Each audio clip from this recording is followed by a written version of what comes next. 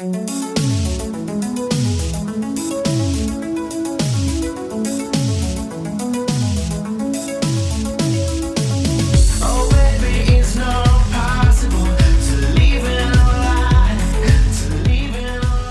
comrades and friends. This is the Highlands Bunker Podcast. I'm Rob, coming to you again today from the Bunker Studio. Our guest today is Atunray Elene. He is the founder and executive director of Delaware Can. He's also the founder of Teen Sharp. And I hope he's going to level set me on some education issues as I learn more and more about it. But I wanted to welcome him to the podcast. Thanks for doing it. Well, thanks for having me. I think I just want to correct a few things as we get kicked off. So I am the founder and former executive director of Delaware. I'm a senior advisor right now, but I was happy to pass the baton to Daniel Walker on July 1. I'm still involved. It's one of my babies. It's something that I founded, and I'm a co-founder over at Teen Sharp, where I'm spending a lot of my time as well. Cool. Well, before we get into the details of founding those organizations and what they do, let's just talk a little bit about your background, sort of where you grew up, and how maybe some of those experiences led you to advocacy. Yeah. So I was born in Philadelphia, but born in Philadelphia and then moved pretty early to Willingboro, New Jersey, so southern New Jersey. Where I lived.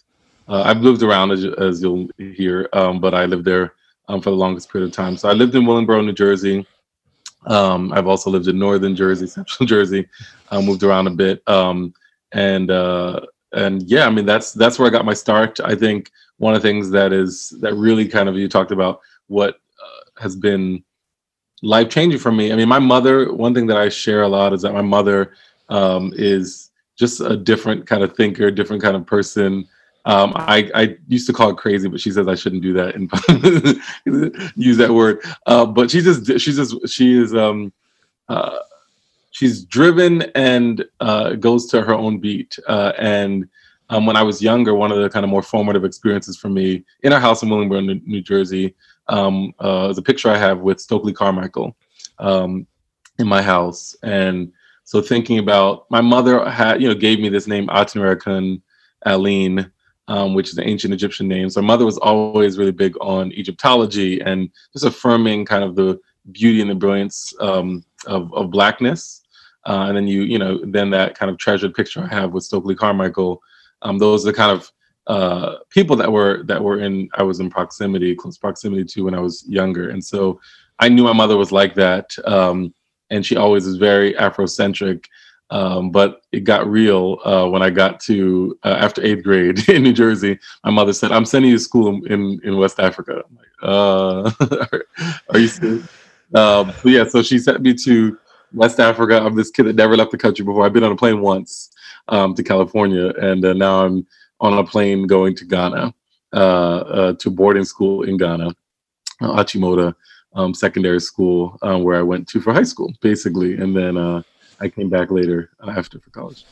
Oh, nice. We actually, a very close friend of mine who I talked to on the podcast, and we just published it. He's from Ghana. He emigrated to the U.S. about 15 years ago. But he talked a lot about, he still works with the schools there and making sure that especially kids and girls have the uniforms they need, have the supplies they need, and talked a lot about the educational structure in Ghana. So it's cool that he went and he finished school there too and didn't come till he was an adult. So yeah, he had the same experience, I guess, sort of in that boarding school secondary education that they have, which is from what I understand quite exceptional. Yeah, so the piece to me that connects obviously the work that I ended up doing in education. So I was a top student back here, and then I got there and I was behind in math, behind in science. And it's a very different style of education, right? So there was at some point a dishonor list that they posted for the whole school to see. There was a one semester where for every red circle, which is kind of like a D or lower that you got, they came to your classroom and I had one that semester, and they came to the class and said, okay, you're going to the school farm to uproot a tree for every circle you had. And that was the last probably bad grade I ever had in my life. And so it was just really intense. But I kind of got to see the global piece of education, right? Like thinking I was like, all stellar here, but realizing that, I had these gaps academically. But also there wasn't really just like punitive. I know that part, it sounds kind of different from what we experience here, but I really started loving learning and owning my own learning because my mom was here in America, right? And so I didn't have that, person that could say like, get your work done. I really had to start figuring out things for myself. And what I did find in school was just a community of peers that just love learning. So I was majoring in economics there, literature, and government. So those are some things that I started really getting into.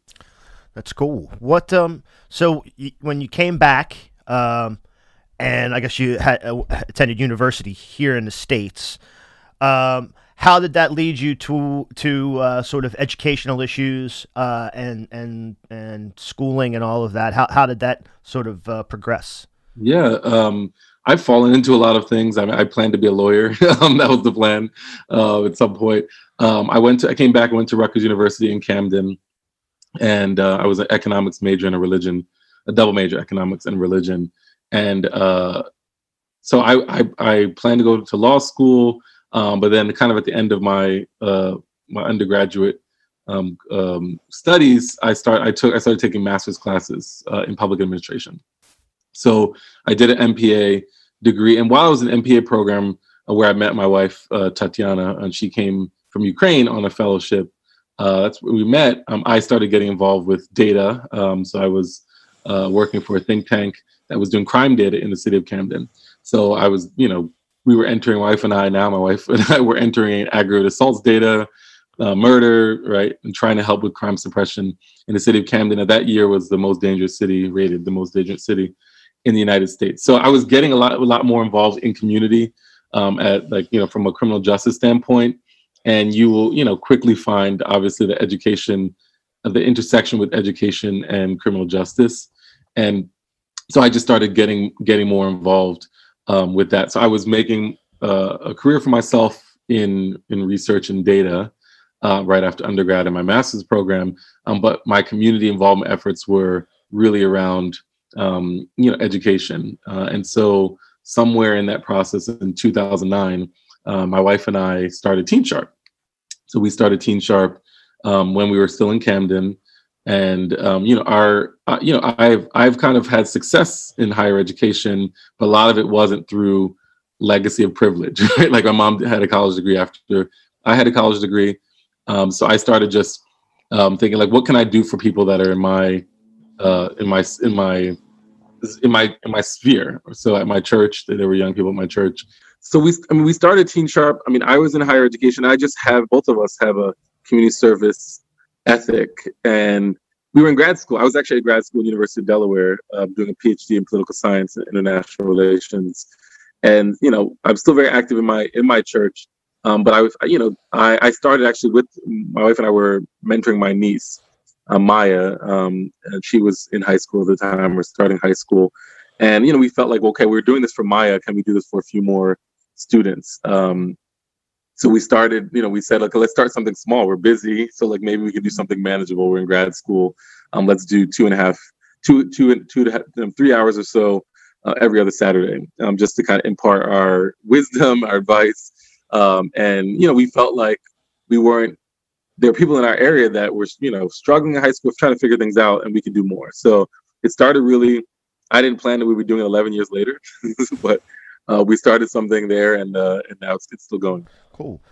Well, I want to get into this because this is the topic that I think I have a lot of feelings about it, but again, I don't know whether I know what I'm talking about. I look at a lot of the nonprofit sort of educational groups in Delaware as mostly, I don't even want to say mostly, but with a strong focus on charter schools. Okay. And my view of charter schools is is basically negative. Okay. But it's negative because I am not sure that I understand all the moving parts. I am someone who prefers in any kind of any kind of interjection into society to work on any kind of injustice or inequity would need to be universal for it to work. And I look at just the idea of charters and the selection process, whether it be lottery, application, parent contracts, or other things, or any kind of specialized sort of filtering, as in its nature not universal. And so already sort of you're set up to maybe not fail with that project, but not necessarily make larger gains. And so I'm sort of wondering if my belief that a lot of the nonprofit or activism advocacy education work is charter focused in Delaware. If it isn't, I'd like to know that, and I'd also like to know sort of what the charter setup is and what your focus is and what your take on all that is. Sure. So I talked a little about Teen Sharp. I started Delaware Can in January of 2017, and that was after 150 plus conversations around the state about education. And really, I was at the Department of Ed. So I came to Delaware in 2012 as a data nerd and talked about my data background on a fellowship with Harvard that said, let's put some data people in education to help shape policymaking. So it's not just opinion-based and so forth. So I was at the DOE from 2012 to 2016. And the part that was really frustrating to me were just like the status quo politics, the inertia. Even though I was working full-time at the DOE, I still spend my Saturdays for the last decade with Teen Sharp and with families and with students. So I get to hear their real needs, what's going on in the school system. And I felt like in Delaware, unlike Philly and other places where I've been, it wasn't that grassroots pressure and push. You'd have meetings that weren't attended, really the status quo players, interest groups that, are there at the table really had a field day when it came to decision making. Delaware Can, when we launched in January 2017, we are an education advocacy organization that the goal is to empower and to mobilize everyday Delawareans.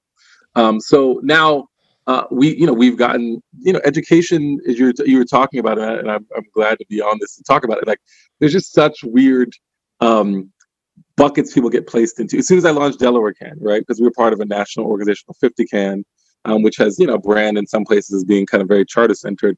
Everyone tried to throw labels, right? Like, oh, you're a corporate reformer, right? You're, DOE bureaucrat, whatever they were trying to put. And I said, I think that's going to be hard because I don't really fit those labels, and neither will Delaware Can. So, for example, for us, I'll get into charters. I'm a proponent of school choice. I really don't care school type, right? I mean, so we can talk about that, right? Whether it's a magnet school, whether it's a vocational school, charter school, traditional district school. I really, we students and families need great schools for their children. We can talk about what is that, my definition of great school. And so I'm agnostic to type, but one thing I will say is wealthy families in this country, privileged families in this country, white families in this country have had for a long time choice, right? They have had, they'll just get up and move to another area, right? We know, we can talk about the case for reparations, you can talk about the history, redlining and all that stuff. We know how much housing the market has been constrained and blocked off for people of color, Black people specifically in this country. And so we know that our schools are determined, right? So what you're saying is I should go to the school, right, that has no lottery, has no any, right? That's just like the school I'm my feeder school. And so if we weren't to have charters, which came in the 90s, right, you basically had a monopoly, right? So you go, if you can't afford private school, then you go to your feeder school. But we know that the way we set up in this country, schooling and funding for schools, it's assigned to my area that is also where there's a concentration of poverty. So what is that going to lead to? You're going to have schools that are underfunded. You're going to have schools where there's concentration of need. You're going to have schools for all the reasons I can walk through around teacher quality, where you have a lot of times the best teachers, going into areas with less need. all of that, right? Higher teacher turnover rates, all that is happening. And you're telling me that me and my Black sons and daughter, right, or whoever else, right, that you have to go to the area where you live. And so without the kind of advent of school choice and charter schools, you were locked into that place. And a lot of families felt trapped, right? They felt like they didn't have agency. They felt like they didn't have voice. They felt like they couldn't get certain things that are customized also to their need. And so and we still see it happen. I had someone who's pretty anti-charter talk to me a few years ago. And this is when the Christina School District referendum was kind of happening. And this person's really active in that and said, listen, like if the Christina School District doesn't pass the referendum, right, and they were living in Newark, and that's going to mean my children's schools are not going to have the resources. This is not a high poverty area, right? This is Newark. I'm going to move to Pennsylvania. And it didn't pass at the time, and the person moved to Pennsylvania. And I'm like, but you don't like charter schools, but you can just up and move your house to go find a better school. And so that is the part that is offensive to me, that what do you want? I understand the need, right? So I get the need that it feels like, well, if people can just go wherever they want, right, there's going to be disinvestment into the neighborhood schools. So I get the tensions, and what I say all the time is why, people want to put boxes, but to be a person of color, a Black person in this country, is to always have kind of these poor these trade-offs that are not really great on either side. Yeah, no, what you're saying, I mean, the fact of the matter is that because of the things that you're saying, which are all true, that zip code, you can look at educational outcome by zip code, by where the money is, and in Delaware, and I've said it over and over again. I mean, people either, affluent people send their kids to Tatnall, Tower Hill, Friends, or they move to Unionville, Chadds Ford, and their property taxes are, as you said, are basically another privilege that they can, offset whatever the tuition would be.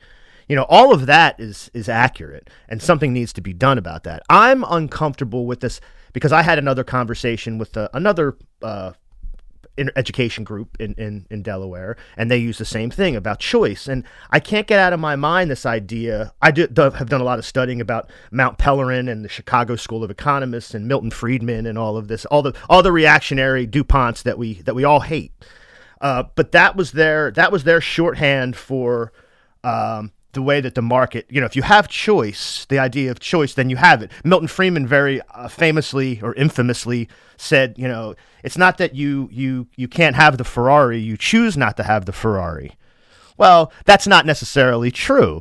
I don't think, there are other material forces involved in how the market works, and it's not simply a choice to do one thing or the other. So I'm just really, I get uncomfortable with using the idea of choice as an argument when I know that idea is sort of a market-driven sort of reactionary idea.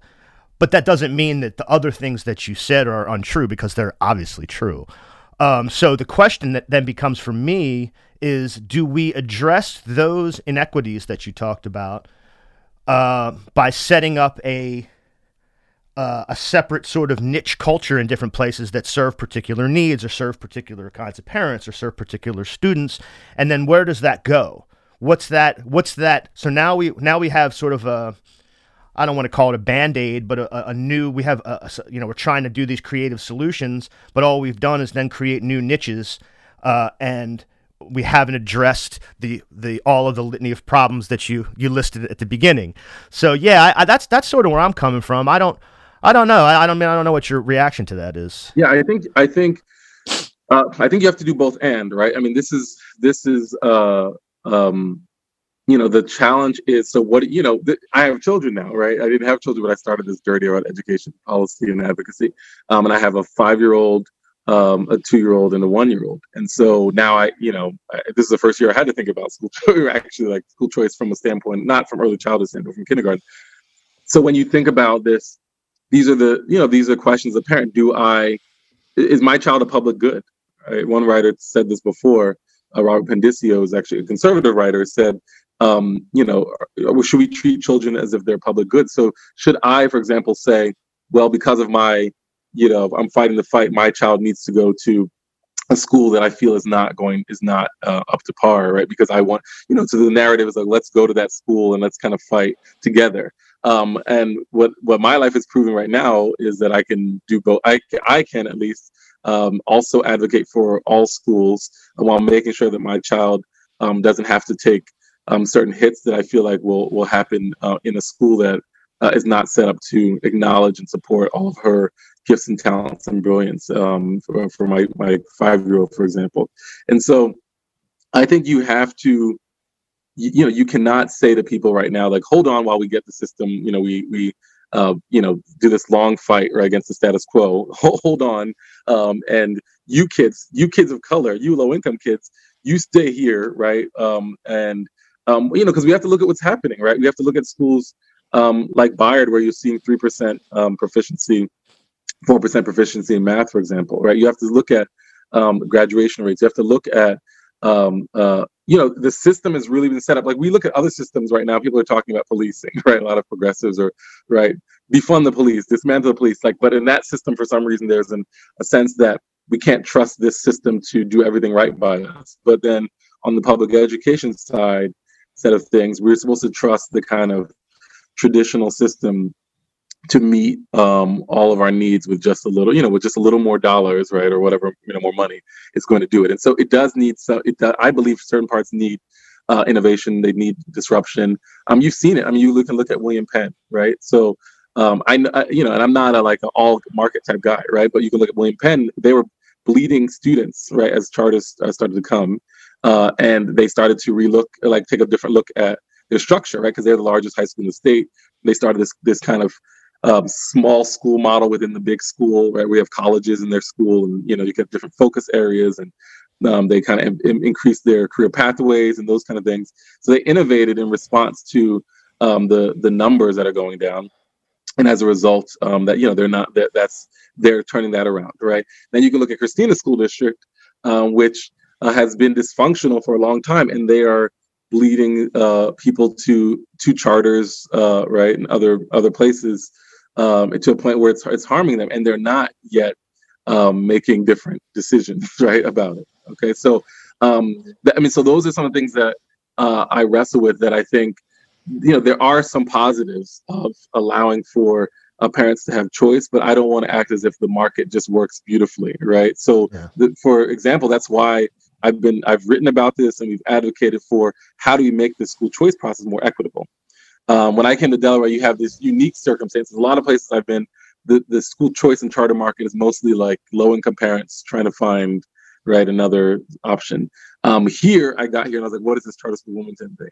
Like, school that is predominantly middle class, affluent, white, Asian, and then the barriers, right, Newark charter, those dynamics. So those are unique to Delaware. But I think one thing that I hear when I talk to a lot of progressives is like they take those 3 or 4 charters, right, Newark charter, MOT, Charter School Wilmington, and they broad brush all the the East Side charters of the world, right, the Charter School of Newcastles of the world, the Aspida, right, La Aspida. So, and those schools don't have some of the barriers that everyone is kind of lamenting. There's not they don't even do lottery because they have sometimes under enrollment, under subscribed. So I think that's one big problem that everyone thinks about Charter School Wilmington, and they haven't stepped foot in. Aaron Bass is the CEO of Eastside Charter School, and seen their Apex program and their honors program and what they're actually doing for students.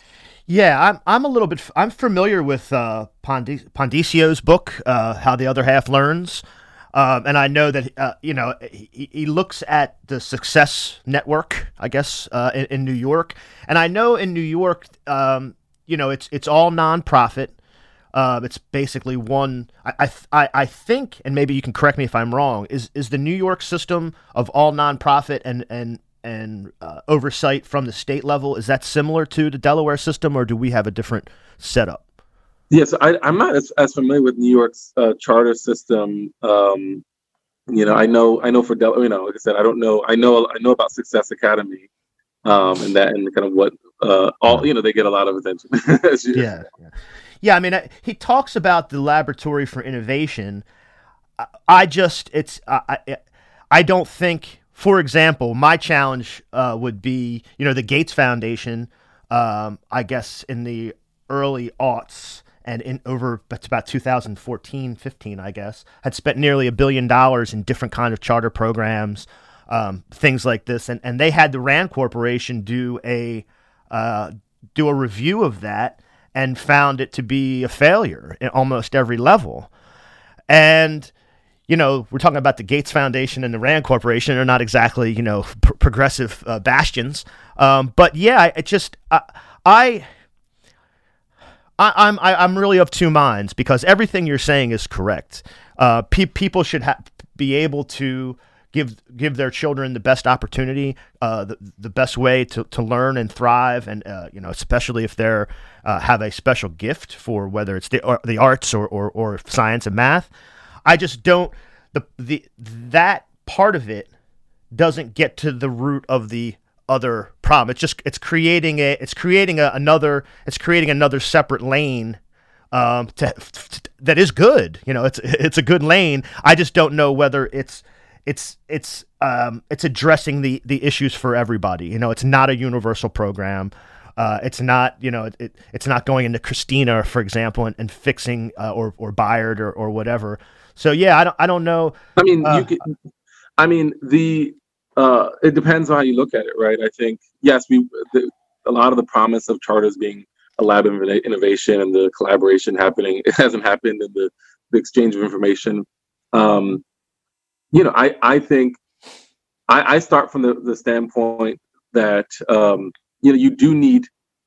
I've been in the system, and the system needs a push, right? In many ways, right? So if Christina didn't have to reckon with right now, I mean, look what's happened in Christina. I've been here since 2012, but you can go further back at where Christina School District is in terms of the gaps, in terms of what hasn't happened for the students of the city of Wilmington. And imagine that families didn't have the pressure of, right? There's a financial and fiscal issue. One of the things that the governor, when he was coming in and saying, here's this MOU, it was the fact that if you look at the high schools and look at all the schools that were in the city, they were a third full, and so that wouldn't have been the case without school choice, right? People would have been in those schools, in some cases, just not having their needs met. But there was that other economic pressure that is, I think in this case is helpful for kind of thinking differently about the district. I think sometimes we get wedded to the traditional system in a way that is, as I said, when you talk about the history of Blacks in America, the government system has done us wrong in so many different ways. That's why when you think about freedom schools, right? I've been just talking to people from Freedom School in Philadelphia, right? You talk about freedom, like we've had to find ways to create different options for ourselves because the traditional system hasn't allowed us to do things we need to do. So, for example, when we think about the charter schools, there was a report that came out, I believe, a year or two ago, around the diversity of staff in charter schools is way higher, right? Of leadership and of staff are way higher than you'll find in traditional districts, right? You can look around the state of Delaware and look at that, right? So some of these places have been also beyond just some of the things we're talking about. They have been places for like Kumba, right? Kumba, right? Which parents were involved in, right? The arts focus, the African kind of centered focus, right? There's been opportunities to do that in ways that the traditional districts have been resistant to. You can talk about access and power, right? look at our school boards around the state, right? There might be, if you think about some of the schools that have a focus on Spanish, a language like Las Americas Aspira, for example, and then you look at, so they have creative control over a school like that because of the chartering ability. Now go look at our school boards and we probably find 3 Latino, maybe 2 Latino school members in the whole state of Delaware. It's funny. We were working on a Delaware call with First State Educate, and they did a Hispanic Heritage Month, I think, and they did 2. We've run one already, but of Latino. And there's a guy on the Milford School Board who was a Latino guy, and I think that said there was only 2 in the whole state on school boards. Yeah. And so I'm saying that when people tell me things about charters, and if you actually take a step back, you realize the hypocrisy of the conversation. So you say, well, charter schools aren't democratic. I'm like, well, 1% of people vote in school board elections in Delaware, 1.5% to 2%. Is that democracy? You're telling me that's democratic? right? So like they'll say things to me about that, right? Like, well, charter schools, they're money, and I'm like, well, there've been district schools that have kind of mismanaged money, and actually, right now, there's more in terms of what's required for charter schools to document and audit their finances. And so, like I said, I don't want to make this as if like I'm like the proponent only of charter schools, but I'm saying that a lot of what we will say as arguments for the traditional system fall down when you really dig deeper. That these have not been places where there's any agency for people of color, right? They're not on these boards. And I work with families. This is not just like a political talk, right? Like I work with families who right now think about racial justice. I've been working with students all across the state who are trying to push their districts. I have so many examples of students who are, there's just the stuff that they have to experience in schools. And it doesn't mean that in charter schools they, get always what they need, right? But it's a lot of times it's harder, it's easier, right, to kind of push at a charter school level than some of the resistance they get in our districts, traditional districts. And so I think about all of those kind of things when I think about the system, that let's not like romanticize district schools. And then also sometimes people say, well, charters are causing all of this stuff in America. I'm like, they've only been here since the 90s. So the school system has been screwing us over for a long time. Yeah, and my position is certainly not. First of all, I've said this before. Maybe you don't know. I don't have kids, and so I never. I was never involved in that way in any sort of school system or education at all. But even so, I certainly wouldn't defend as democratic, the current system, or defend it as good, the current system, for the reasons that you said, because what you're saying, everything's accurate. My critique, I think, is just that I don't know if this is a bridge to fixing it for everyone, or if it's a bridge in the other direction, or if it's creating, it's creating sort of niche things that could serve underserved and could address inequality in that way for individual students. But are those things scalable to then go ahead and try to apply them more broadly or as broadly as possible in a universal setting? Because that's my critique of it, is not that, we should just go back to your feeder school and our traditional thing is working, because it clearly is not. Oh, that's no question about that.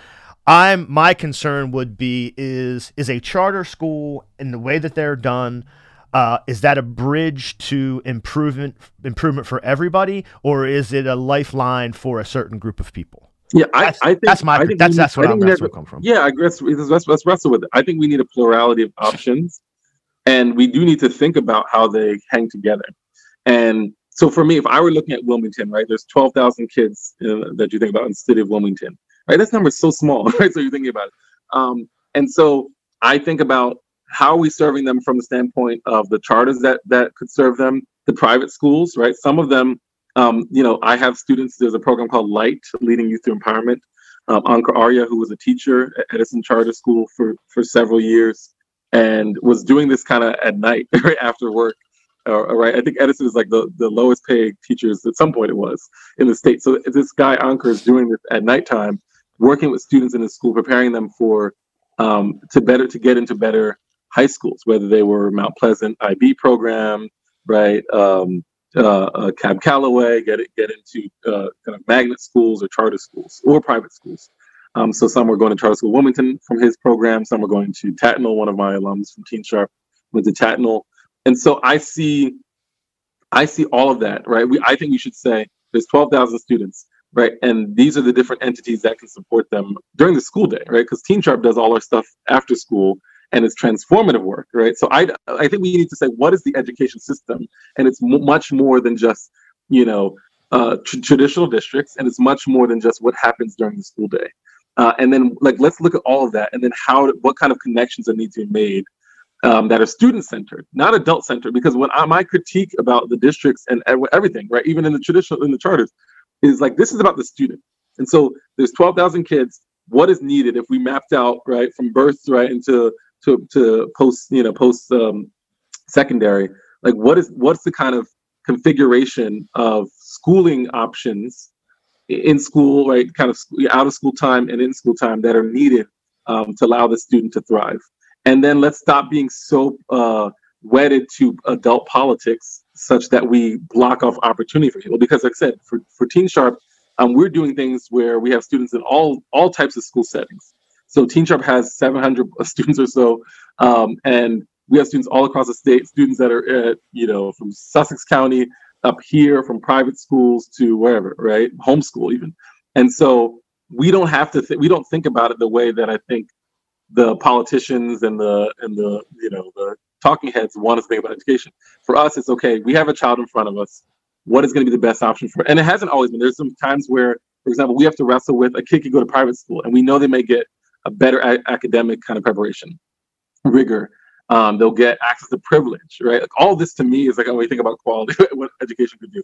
But then we also know that it may be kind of like racial suicide going to that school, right? They have to deal with all kinds of racial trauma to be in that school. And so we have to wrestle with, just like any parent would have to wrestle with, a lot of different factors.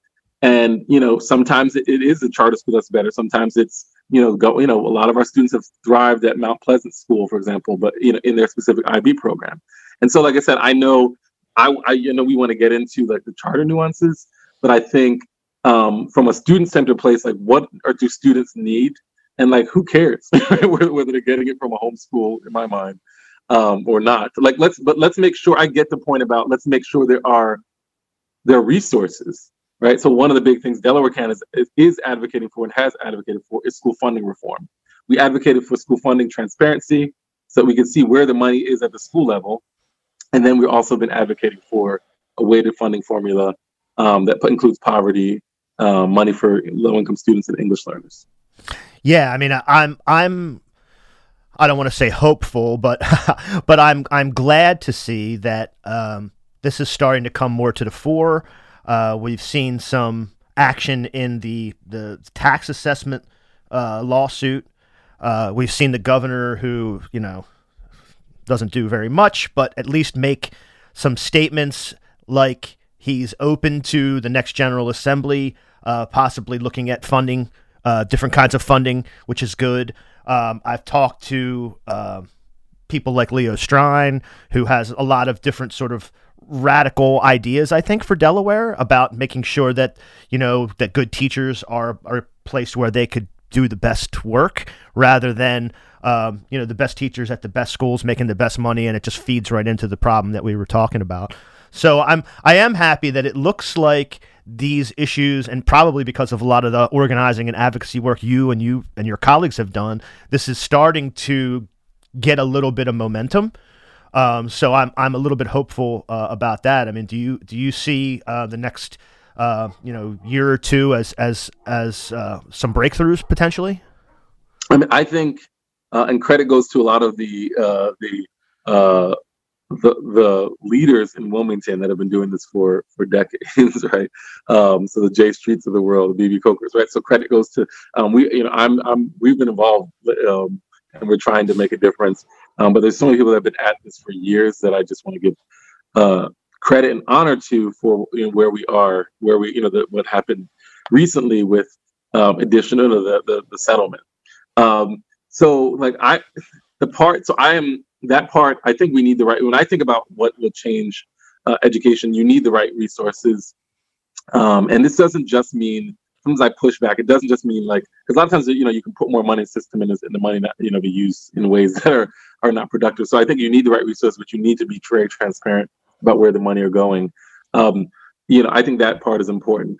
The part that needs a lot of push that I spent time working on when I was at the department is on the people side in the education equation. And I'm very hopeful. The one thing that I'm hopeful about, in addition to some of the breakthroughs around school funding, are just like, I've been involved with student activism that really took off after George Floyd, Ahmaud Arbery, Breonna Taylor. And I don't think we're going to see change in Delaware education without, like, that needs to be sustained and that needs to be cultivated. Because just this small state, as someone who's a transplant here, like, the pressure has to keep up, right? Like, one of our students started this NCCBT Speaks page that was showing kind of the racism in the district. Another student started something at MOT Charter School, for example, and it's pushing them. And so, the money can be there, and we need that. But we really we have still like big gaps around teacher quality in the system, teacher retention, school boards.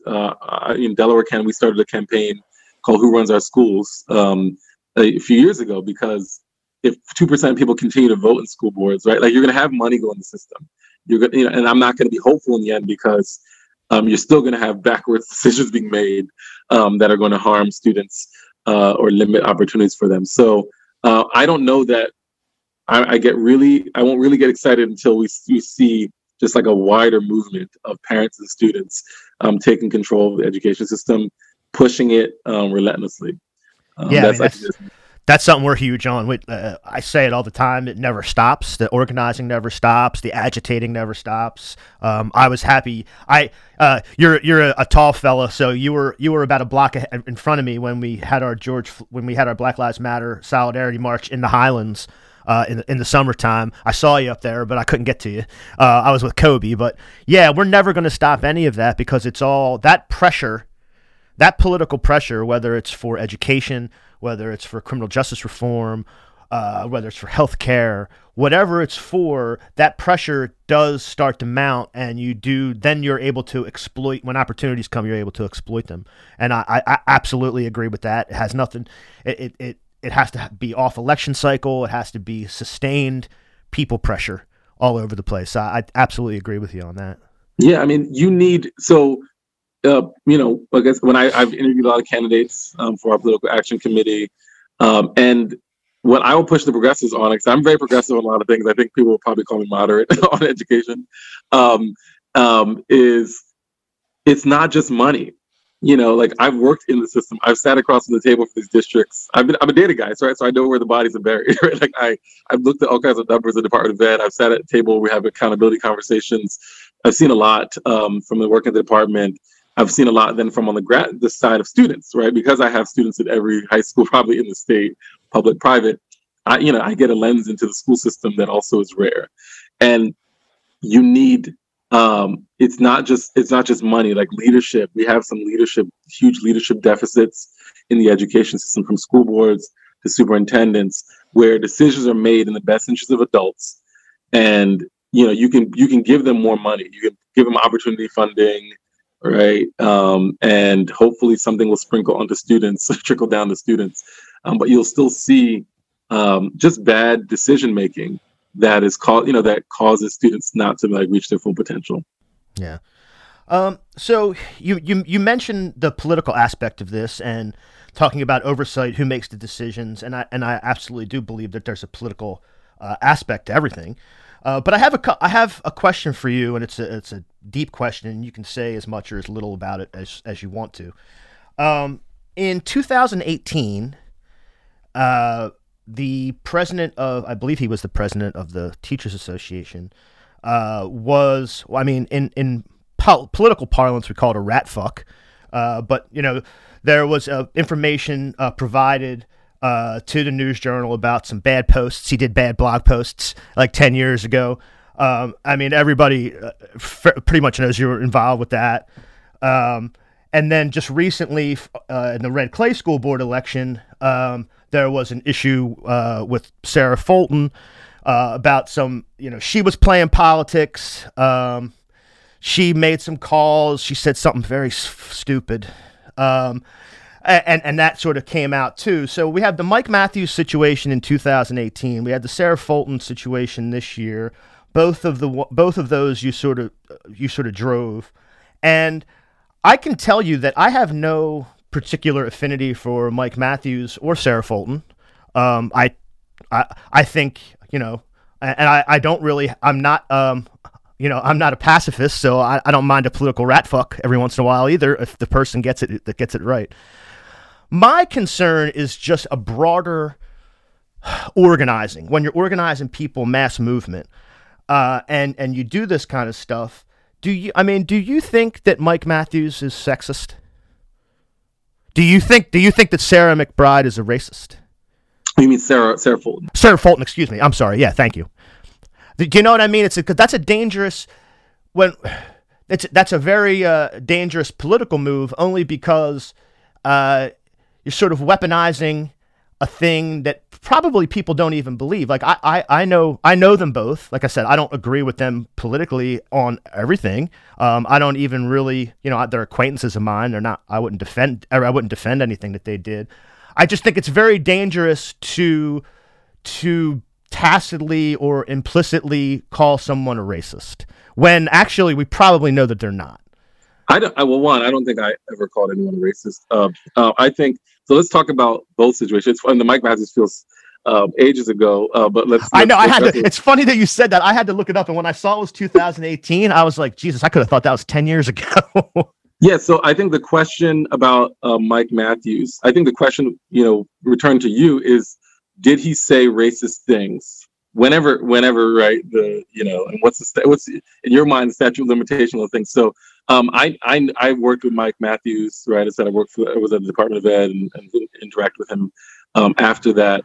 I love that he's down for the cause of equity, but I also find it curious, right? That he said racist stuff, he said sexist stuff, and sure, I am all for someone changing, right? He clearly has changed.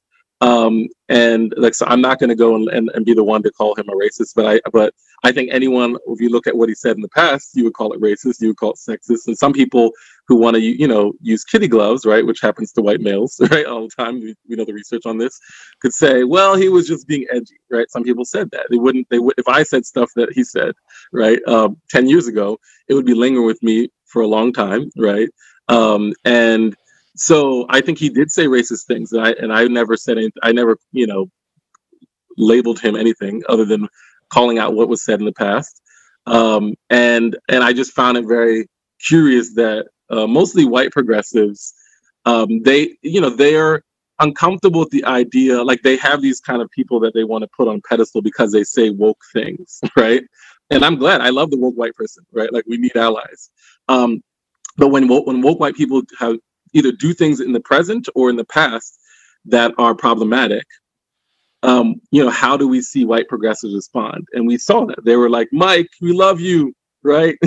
Yeah, as I said, my position on it is, I mean, he's an acquaintance of mine. I've met him maybe one time or two times. I certainly wouldn't say, Mike, I love you, or I think, and again, and I wasn't even, and I still am not very involved in these educational issues, so I couldn't speak on how he was doing one way or the other.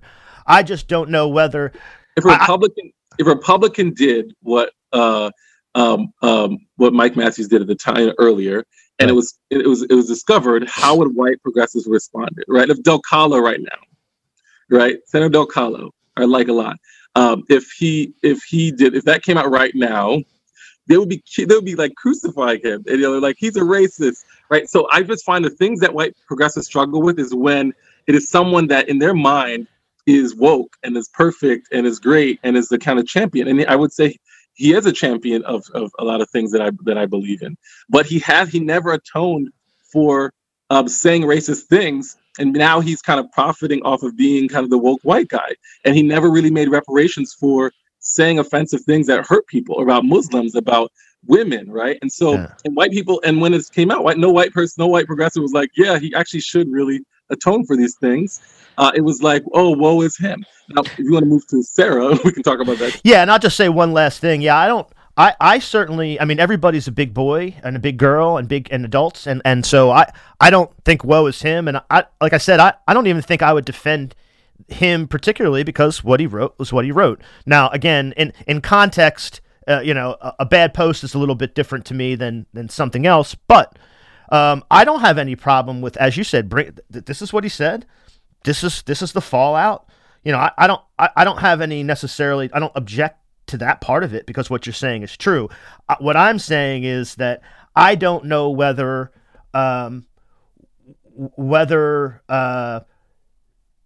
doing that, whether that's a good way to organize people for our causes. I don't know because it didn't. And again, it just has nothing to do with Mike.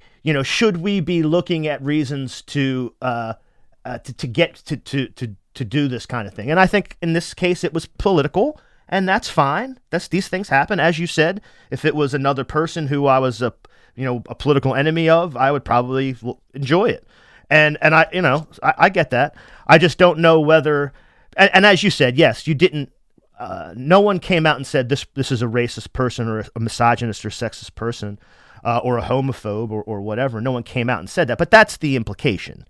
And maybe you'll explain it more with Sarah Fulton too. And I just think that's that strategy, that technique, maybe is not the most, maybe that's not going to pay off. This idea I don't know. Let's talk about the Sarah thing and the payoff. I had a friend of mine in another state, Black woman who's involved with Democratic Party, write to me that that Sarah Fulton blog post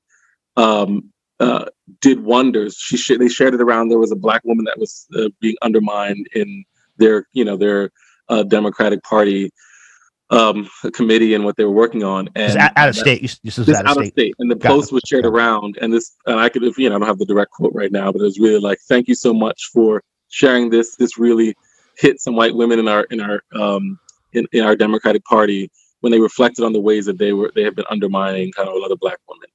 I got the number of in-state and out-of-state messages I got from mostly Black women about how this is so true. How these things happen to them all the time by white progressive women, right? White liberal women, white woke women, and men. But a lot of times, there's a dynamic around women too. That I got a lot of great feedback from it. And in Delaware, once again, some people that a lot of times it was a private message about that. I don't know Sarah that well at all. What I know is. She tried to use me against a Black woman who I also didn't know at the time that well at all. And she was playing politics, and she got burned in that case. I really wasn't. Sometimes it's people. Sometimes I have a bigger political strategy. Like I said, sometimes I just think some things are just wrong and they're messed up. And I said I write a lot about hypocrisy of the left. Right, I'm very left leaning.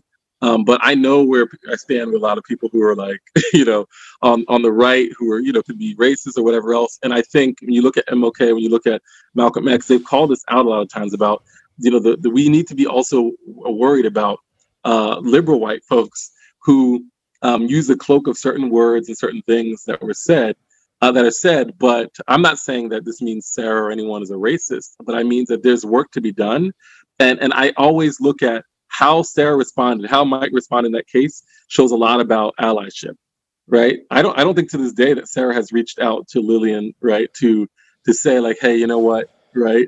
Like, because you could argue that by Sarah getting in, Lillian could be, we talk about what happened with some of the Black women who ran the primaries, right, and what the success they've had, right? You can advocate that Lillian would be on the board right now, right? Now we have the same person that was there, right? Because Sarah felt that she wasn't qualified or serious enough, right? These are the kind of code words. So you could argue that we've seen this around the world, around the country for years, that white people will shoot themselves in the foot, right? But while they're undermining, Black candidates, saying that they're not competent enough, not qualified enough. So right now, none of them won, right? She didn't win. Right. Right. Lillian, I guess that's the moral of that story is like, it didn't, Sarah, I think, as you said, was playing some ambitious political game, and she got called out on it, which I think is fine because I don't like those kind of games either. So when I heard sort of the sequence of events and phone calls and decisions and close to the deadline and all that, I did not like that either. And ultimately, nobody won. We sent the same person back to the same thing, and it's just the status quo wins again. And so that was the most disappointing thing for me is the status quo won again. People need to be called out. There's no question about it. I just when you look at the end and you're like, well, what was the benefit? What was the outcome? And it wasn't. We didn't get an outcome. For me, a lot of time. I mean, like I said, the outcome for me, I spoke like there's things that I think are wrong, and maybe Sarah didn't get any good lessons from it. Maybe someone can think about this, right? Because I know, I've used that article and shared that article. A lot of people, white people who are really trying to reflect. I had white people writing to me at the time, who said how much they were reflecting on things, right? And because this is Delaware, right? I'm not from here.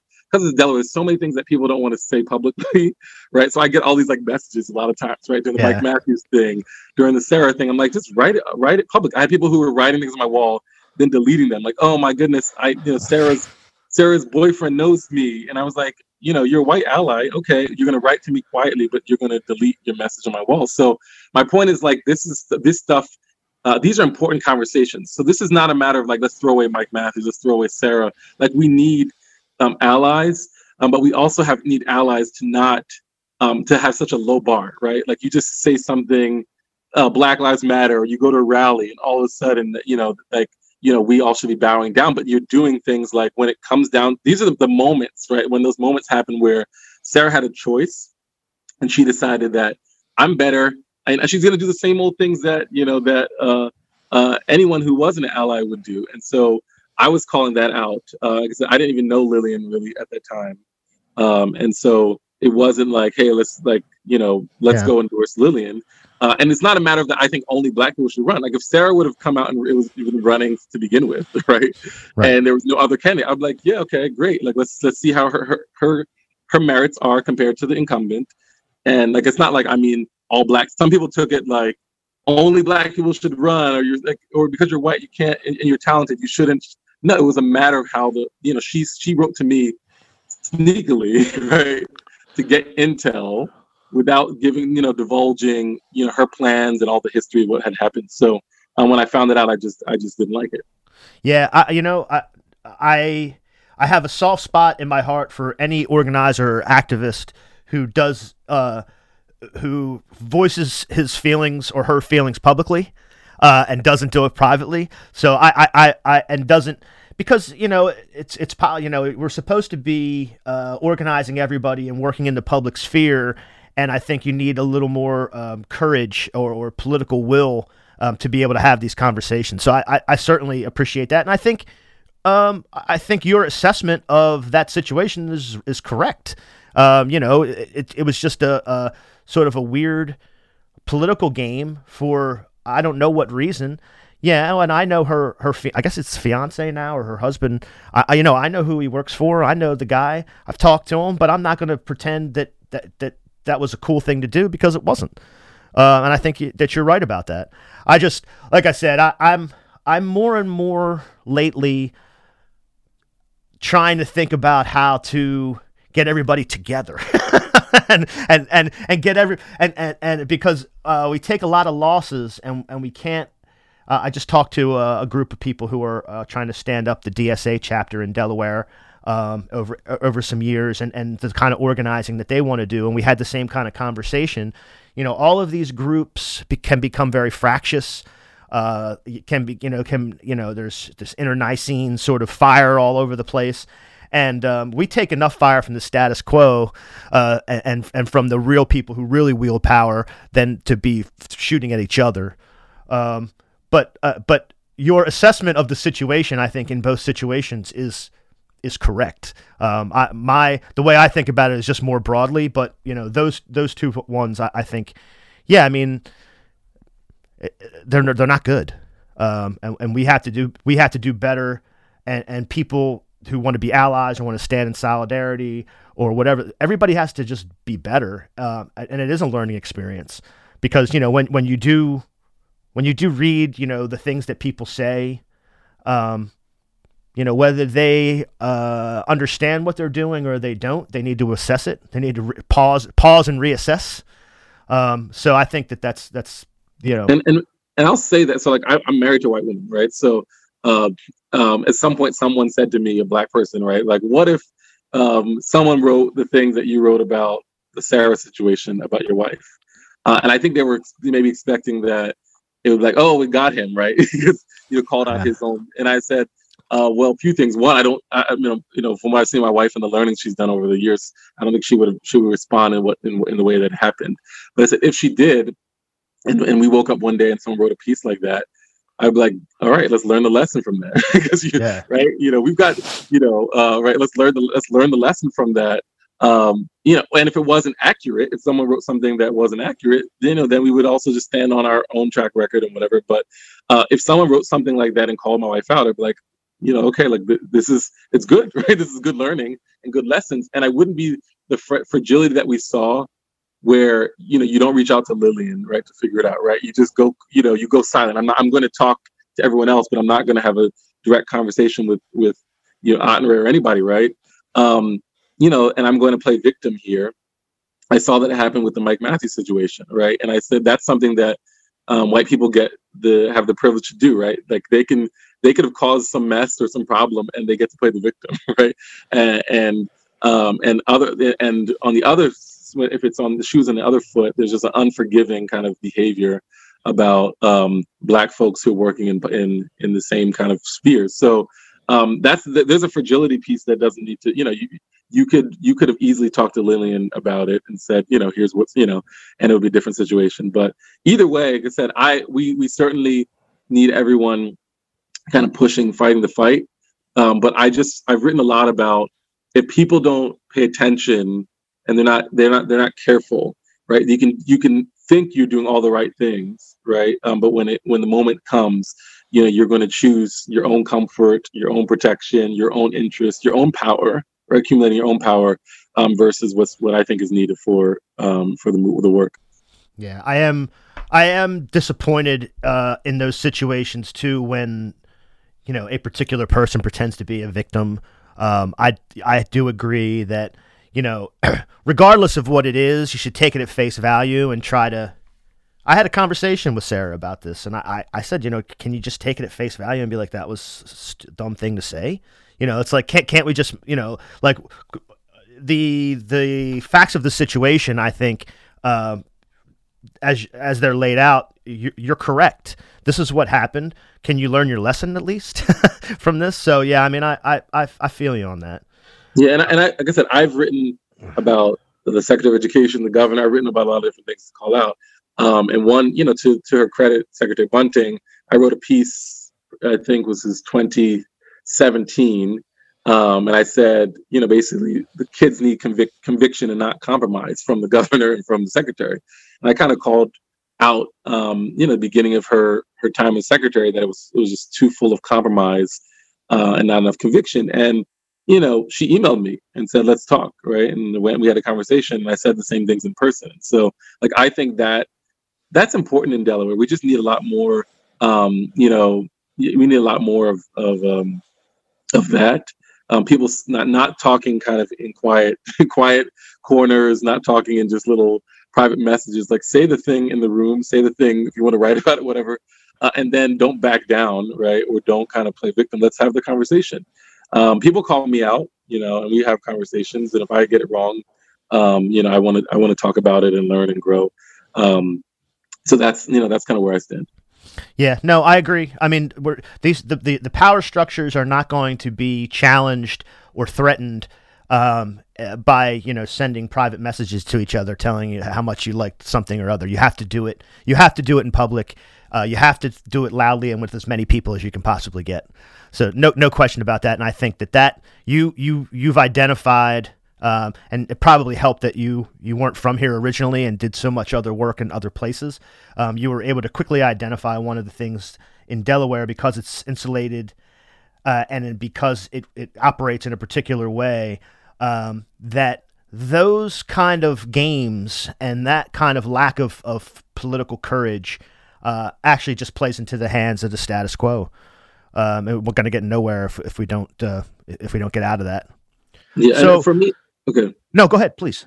I was going to say, I wrestle with different articles that I've written. I certainly, it's certainly not easy sometimes, right, to call out certain things. And I'm not talking about the Sarah situation. I'm talking about calling out governor, policymaker, different times where where you have people, that people question. I wrote an article one year, I think, about there's this whole move to get people into career pathways in education in Delaware. And I wrote a piece that rich kids don't go to construction jobs, right? And I kind of was just pushing on the inequities of the system.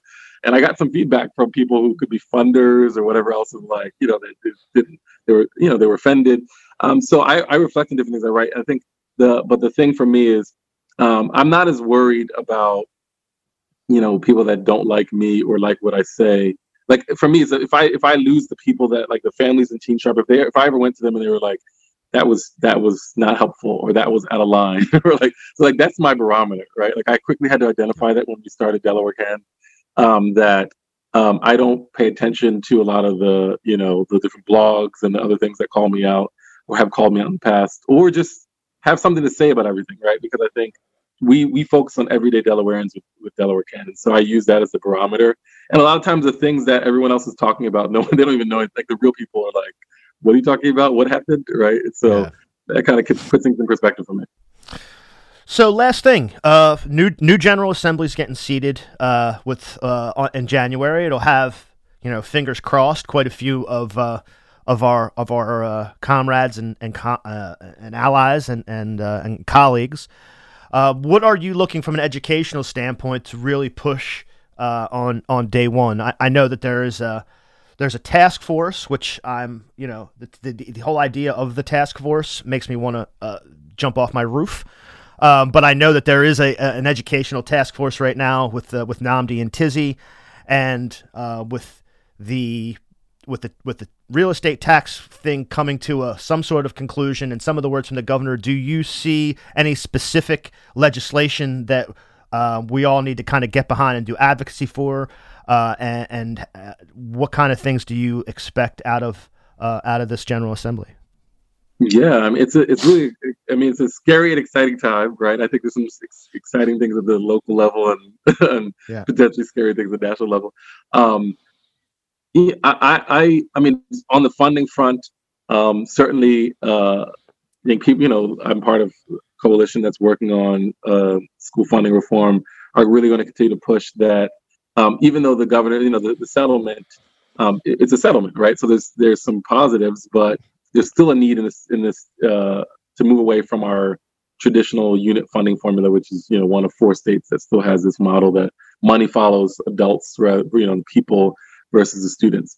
So I think that's one thing we're going to continue to push on. You know, I know from Delaware Can side of things, you know, the pandemic has disrupted what we know education to be, and I think this is on the choice side of things. Like, how do we you know, what do we need to look at as kind of bureaucratic way of doing things that needs to change? You know, for example, you know, people are doing pods now and different kinds of configurations. Families that are affluent, to my point at the beginning, right, are like, well, we're going to learn in this little setting and we're going to have all this, right? Like, so we really have to rethink things that are barriers to making sure families right now that are have most need, that they can thrive in this kind of pandemic, post-pandemic or pandemic climate. Yeah. That's something that I think we're thinking about with Delaware Can. Some things that we were working on before a lot of things stopped after a lot of things kind of got halted by the pandemic. We around undocumented students. We've been talking for years about the need for access. We have undocumented students in Delaware who basically get locked out of education, higher education here. I think with some of the legislators that are coming in, there can be some appetite for doing some things on the higher education side that make it more affordable, accessible. You know, that's near and dear to my heart, also for the Teen Sharp hat that I wear. So those are some things that are, you know, of interest. So I mean, I think there's a lot of interesting possibilities, and there's going to be a lot of great energy in the General Assembly. And you know, I think there's some people that are coming in that are also going to my point about inertia, right? People have been wedded to, well, this is how we fund schools, right? This is what we're going to, you know, and just not kind of making the bold changes that are needed for students. And I think that should change significantly this year. Cool. Well, Aten Ray, thanks for taking the time. I really appreciate it. I hope we talk again soon. I know you mentioned you know, some of the undocumented folks, and I know we have a mutual friend, Erica, who is a real. I say this to everyone, but I'll say it to you too because I know you guys are fairly close. She's a real inspiration to me. Just the way that she goes about her work, the way that she speaks to people, and the way that she organizes, and she's someone who's like I try to model myself after. and I know that you work closely with her too. And it was nice to be able to talk to you because she's asked me to make sure I hooked up with you at some point. So I'm glad we were able to do that. I am too. Erica's always bringing people together. And Erica's for long is like, you guys got to talk. They don't, and so thank you for making time for me. Of course, that's what she does. Well, thanks a lot. I really appreciate it, and I'll talk to you soon. Thanks, everybody. This is a great episode. Thanks a lot.